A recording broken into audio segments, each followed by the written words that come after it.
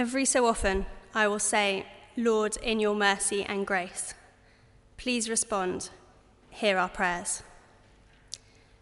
Let us pray. Dearest Father, thank you for your great love for us. Thank you that when we were still far off, you met us in your Son and brought us home. Thank you that through Jesus, we can know that love and live in it. Thank you, Lord, that you hear and answer our prayers. We thank you especially for Elizabeth's mum, Hermie, that she's been able to return home from hospital, and we continue to pray for her recovery.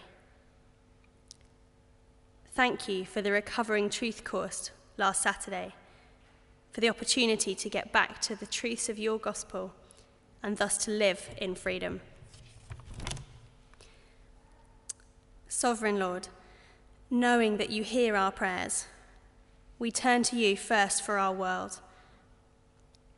We pray for all affected by the earthquake and tsunami in Japan. Lord, will you comfort and bring peace to all who have lost loved ones or who still have family and friends missing. May you draw many to yourself at this terrible, painful time. We also lift to you the nuclear reactors at Fukushima and pray that you would stabilize them now so that no further damage or loss of life occurs. We think also of Libya and pray for a speedy resolution to this crisis and for peace. As the world attempts to uphold a no-fly zone and sends in aircraft, we pray for the situation to resolve, not to escalate further. And we ask your protection over the many civilians just trying to go about their daily lives, for no more loss of life. Lord, in your mercy and grace, hear our prayer. Lord, we're also acutely aware of the struggles and the decisions to be made here in the UK. Particularly, Lord, we pray for wisdom for the politicians regarding the NHS reforms. May those who know you seek your will in this, and may your hand be on every meeting discussing it. We pray that whatever the outcome, those with the most need will not be neglected, and that resources will be used wisely. We also pray for those in our country struggling because of the recession, and particularly those in our own community in Hammersmith and Fulham. Again, we ask for wisdom for local and national government in the decisions they make, which impact jobs and benefits. We pray for hope for those who have lost it, that they may know that you love them, that you have a plan for them, and that you will provide. Lord, in your mercy and grace, hear our prayer. We turn our thoughts now to this your church here in Parsons Green. We thank you that you are at work amongst us. Lord, we want to commit to you the planned events of the next few weeks. As Alpha continues, Lord, will you reveal yourself and your truth to each person on that course, that they may come to a real and living faith in you.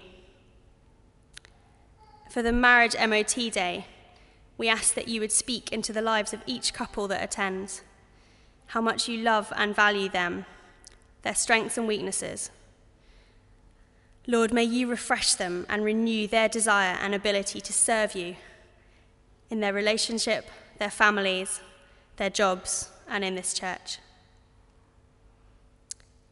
Lord, we ask for your provision for this, your church.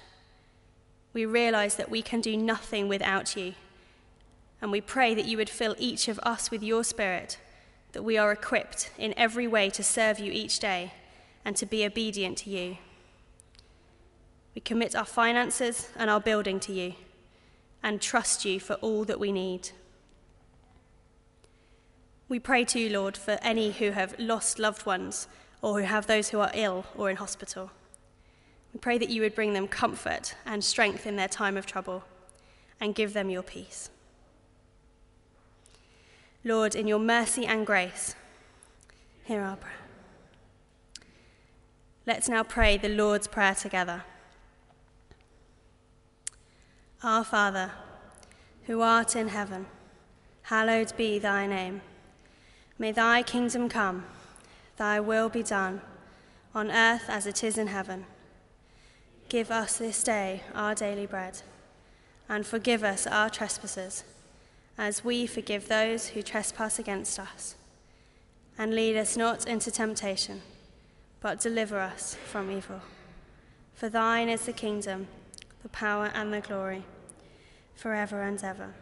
Amen. Thank you, Sarah. I think you'll agree that it's such a blessing to be led in our prayers by those who put so much preparation into leading them for us.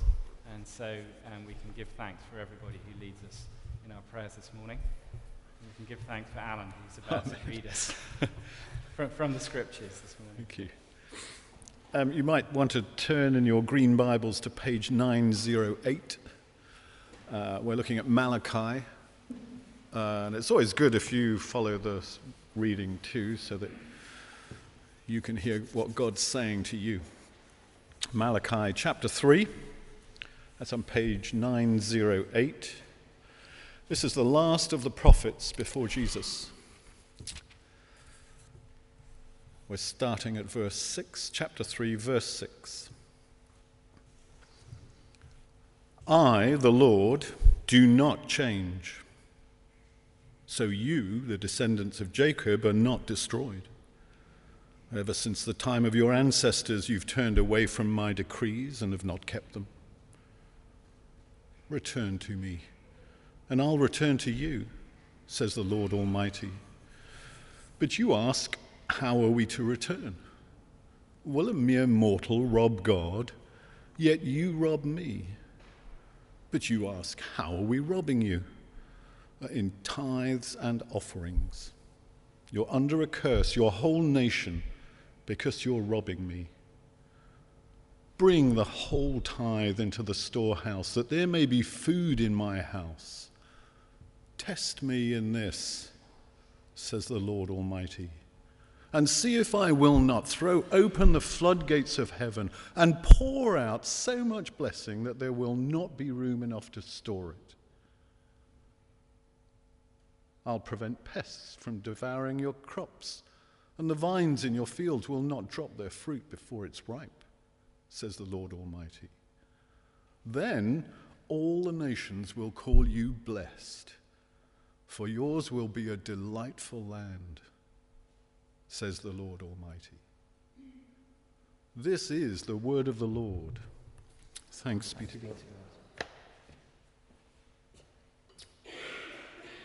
Brilliant. Alan, thank you very much. And just as we keep that open, Malachi chapter 3, let's bow our heads and ask God to speak to us through his word this morning. Father, we love that you've given us scripture, holy, inspired writing to feed and nurture our soul and spirit.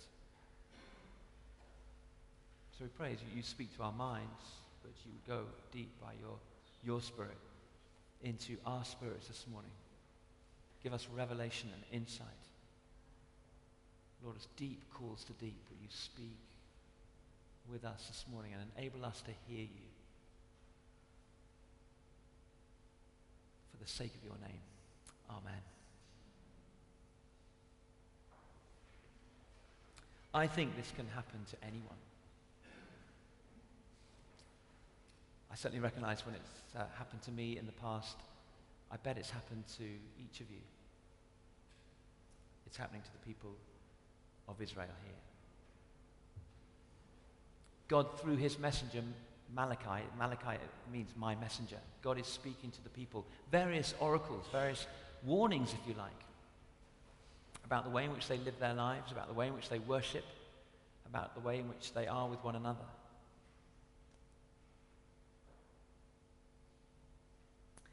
I think the people have grown disappointed. Spiritual disappointment. And it's borne out, you can sort of read between the lines of this short little, it's just a couple of pages, isn't it, the book of Malachi. But God's not happy with them. And I think the reason why he's not happy with them is because their lives are demonstrating and bearing out what I want to call a spiritual disappointment. It happened to them, I think it happens to us. And God has got an antidote. And I'm going to invite some people in just a few minutes to come and share and sort of fill in, testify to God's antidote. But let's just get to the diagnosis. Chapter 1, he talks about their offerings when they come to worship. You're bringing, where is it? Let's just look at it. It's just over the page. Verse 8, you offer blind animals for sacrifice. Is that not wrong when you sacrifice or a lame or diseased animals? Is that not wrong? He says, you wouldn't do that with your boss. Try doing that with your boss. You wouldn't dare, but you do that with me. And to the priest, he's got a bit of a rant to the priest as well. You've not been teaching well. You've not been caring sufficiently for my family. He has a bit of a rant about the breakdown in marital relationships and the ease of divorce. It's not so much, that's just a symptom of the deeper disease, a break in covenant relationships on the horizontal, indicative of a break of covenant relationships on the vertical. You're kind of distant from me. The disappointment is because the people of Israel had hoped for a particular outcome. See, this is Malachi speaking post-exile. So they've returned from exile. They're back in the land. They're back with the temple. They've rebuilt the walls. And they have hoped for the fulfillment of Isaiah's prophecy, this messianic age, full of fruitfulness and victory and abundance. And they look around, and the things that they had hoped for, what that would actually look like in their lives and in their city and in their nation, don't appear to have come to pass. Disappointment. Disappointment.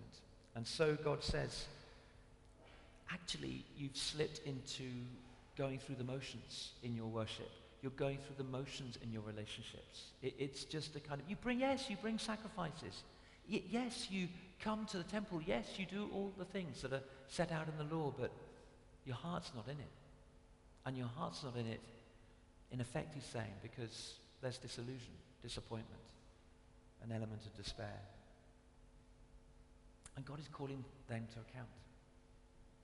He's weary of it. Look at chapter 2, verse 17, just above where we read. Verse 17, you've wearied the Lord with your words. And do you notice their response? How have we wearied him? And actually that's a refrain of the people through the prophet. Time and again, the Lord says, I've got this, and I've got that, and I've got the other. And he said, well, what do you mean? What do you mean? How? In the reading we had, you're robbing God. How are we robbing God? It's so subtle that the people aren't fully aware of it in their own lives. And as I read of the people here in Malachi's time, I inspect my own heart. I come to church. I read my Bible. I meet with others. But actually, is it duty rather than delight? Has it become something of a chore? Is my heart slunk away from it? Spiritual disappointment. When we pray and we don't seem to see the answer to the prayers as we imagined, when we long for some kind of change in circumstance or situation at home or at work, and it doesn't happen as we imagined it might. In short, when we put our hope in an outcome, and the outcome doesn't come to pass, we become prey to spiritual disappointment. And what the Lord is effectively saying through Malachi to them there then and to us here now is to focus, to come back to me. Verse 6. Verse 7. Right at the bottom of the page. Return to me and I'll return to you, says the Lord Almighty. Don't focus on an outcome. Focus on the person. Focus on the Lord, your first love. Come back to me, he says. The first step to avoiding spiritual disappointment. There are 3 commands in the little passage that we read. That's the first one. Return to me. It's not an invitation, it's a command. Return to me. How? The people ask. How are we to return? And so he goes into this particular prescription here. Second command is bring the whole tithe into the storehouse. Antidote to spiritual disappointment, to despair, is to return to the Lord. And it's to bring the whole tithe into the storehouse. Will spoke eloquently last week on tithing as understood by the Old Testament and in through to the New. I commend his talk. It's on the website.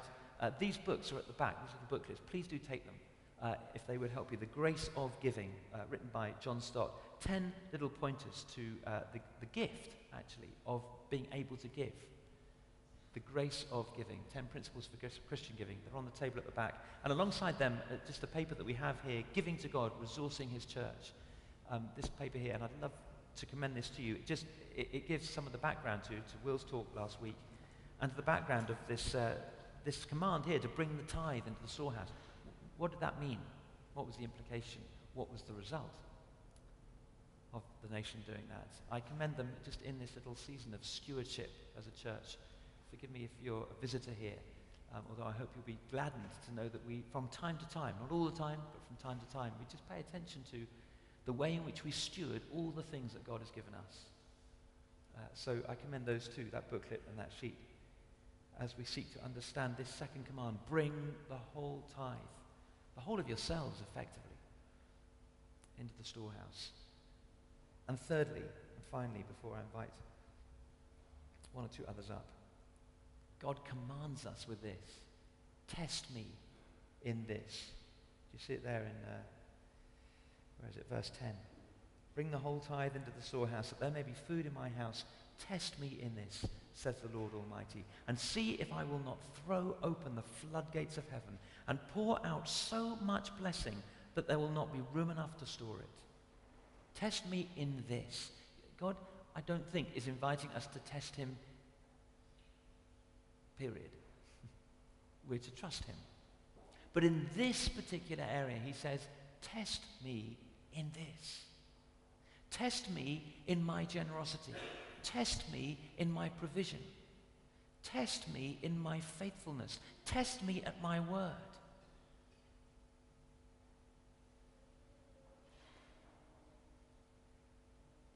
Are you willing to break a barrier of fear, unbelief?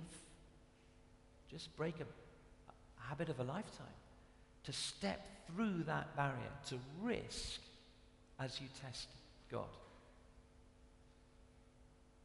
To not hold back in order to prevent spiritual disappointment, but to press in to him. All sorts of ways in which we do it. I remember the first time I prayed a prayer out loud. I didn't rely on a prayer that had been written down by someone else, maybe centuries ago, or formed by some kind of committee to compile a prayer book. I remember the first time I broke a barrier of fear and of kind of self-awareness, and I kind of stumbled out a few words that effectively were a prayer from my heart to the Lord. My mouth went all dry. I was sort of quite self-conscious, but it broke something in my relationship with the Lord. And I kind of nailed a particular avenue to spiritual disappointment by just wearying the Lord with kind of endless recitals of words that bypass my heart and my soul. I remember the first time in worship I raised a hand. I felt really self-conscious. 2 hands, my goodness me. I kind of thought, when I go to a football match and these blokes kick a ball into a net, with my whole body I express joy, the burst of exuberance. If I can do that to a whole load of overpaid young men in a field over there, then why can I not do that to the living God who's given me everything? And so I don't care what other people will think. I don't care. I'm going to break a barrier here. And something's released in me and freed in me. I remember the first time I decided to give on a regular basis a proportion of my income. On the basis of this text here and others too. So this is ridiculous. I need all the money I can get. Test me in this, says God. No, you don't. I'll provide for you when you give to me first. Will spoke about the first fruits. Test me in this. Break the barriers. Step out and see if he won't pour open the floodgates of heaven. I want to give an opportunity for one or two members of our church family who, have, in a sense, have been either by default or by design testing God. I mean, things have happened in their lives. Certainly Ruth, the first one. Ruth, if I can invite you up. Has been going through a terrible time through work. And I won't invite her to all those details. I know there are some people who know. But within that, God has provided wonderfully for her. Ruth. I think that's right. Most of you know I've been through a terrible situation which has resulted in my losing my home, my job, my career, my reputation. I've been stripped of virtually everything and my finances.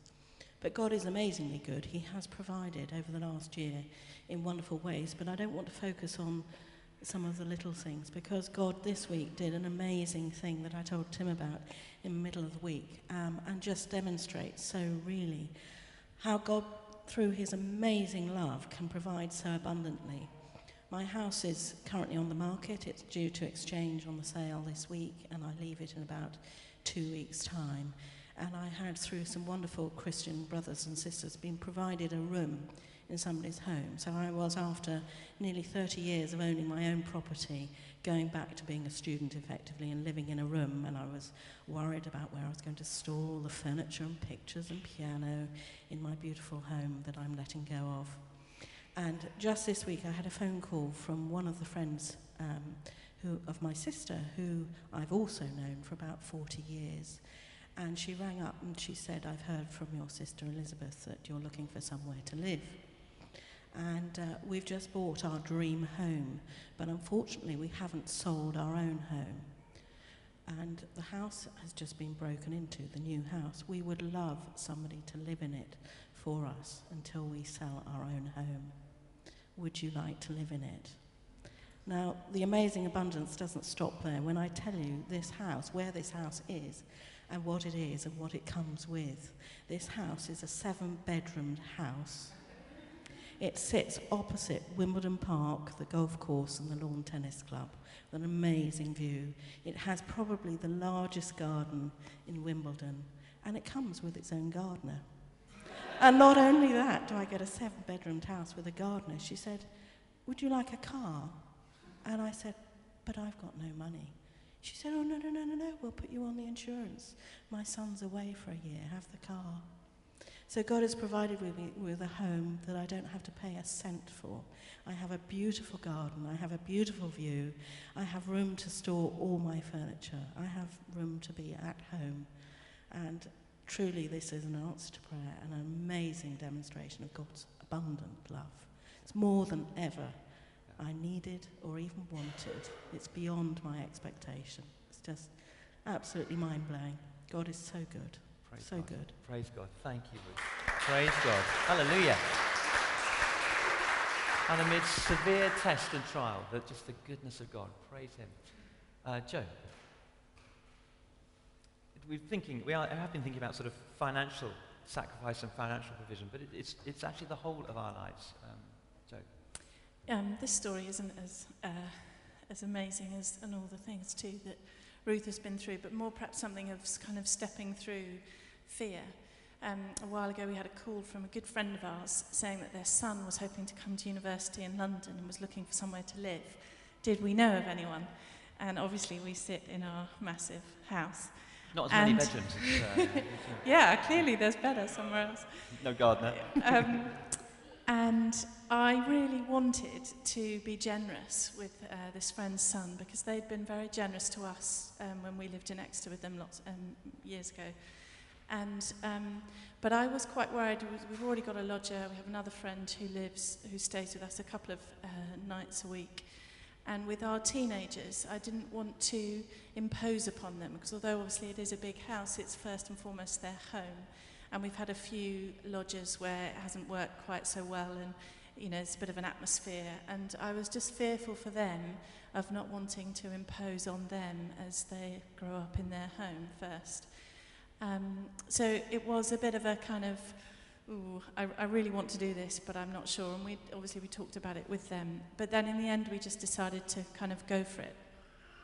And actually what we didn't know was that Alex, this guy who now lives with us, has been the most extraordinary blessing to us as a family, to our children.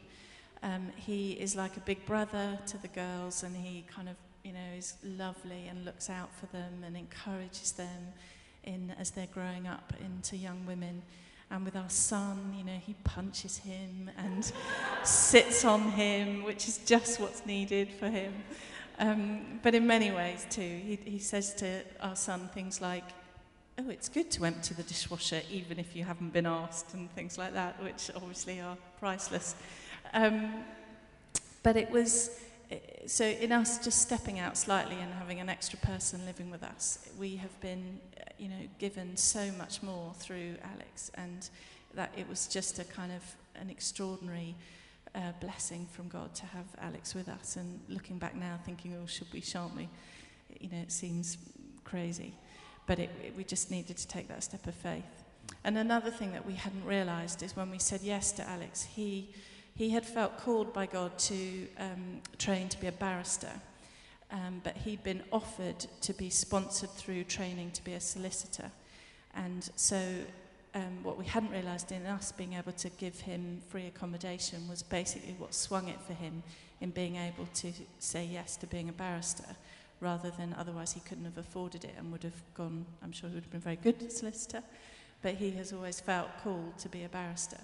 And so that was just an aside that we hadn't realised, but it's all part of God's plan.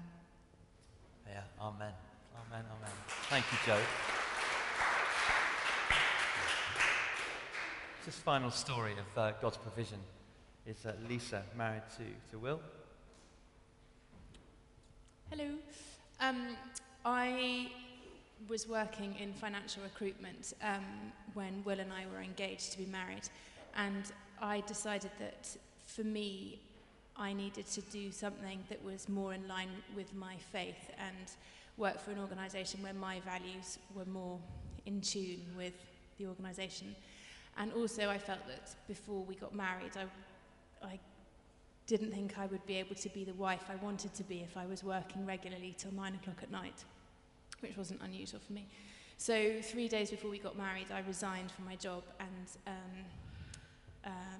was offered a job working at Spear, which is an organisation in Hammersmith that works with young, unemployed people. And in doing that, I walked away from the biggest bonus that I'd ever earned, and halved my salary. And obviously that was a pretty terrifying decision to make, but I knew that it was the right thing for me.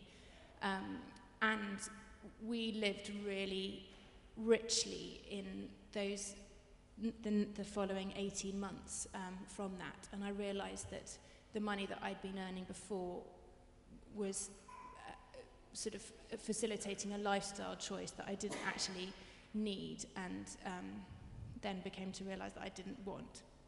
And then about 18 months later, Will was accepted for ordination and to go to theological college. So we went to Cambridge and we went to the orientation day where you go in and you can ask questions and they tell you a little bit more about what it's going to be like. And I remember sitting in the lecture hall with the spouses, and they were sort of telling me basically how much money that we would have to live on per week. We were effectively going to be living on a student grant, which is provided by the diocese. And I actually that day, to my shame, sat and wept because I was absolutely terrified. How are we going to go from 2 professional salaries to living on a student grant and living on a week to pay all of our bills, which I would sort of spend in Sainsbury's on my way home after work. And I was just horrified. And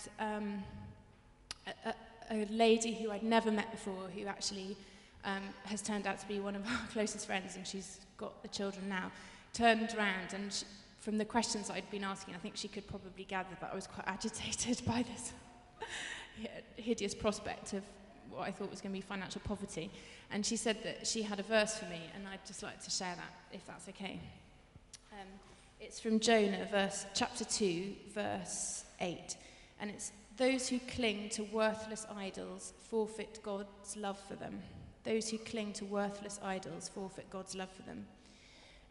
And I'd just like to say that basically the following we then went to Cambridge. We started there a few months later, and I have never lived so richly as I did in those 2 years that we lived at Ridley. We never went without. We never wanted for anything.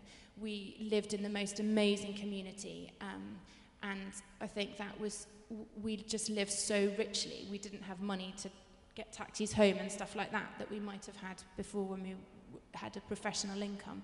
But it was just the most amazing time of God's provision. And you know, my mother's 1950s budgeting, housekeeping skills might have helped in that.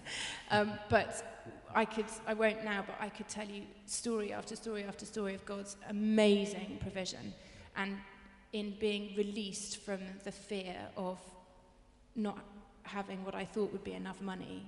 We were so blessed by it, and had 2 amazing years. Wonderful. Praise God. Thank you, Lisa.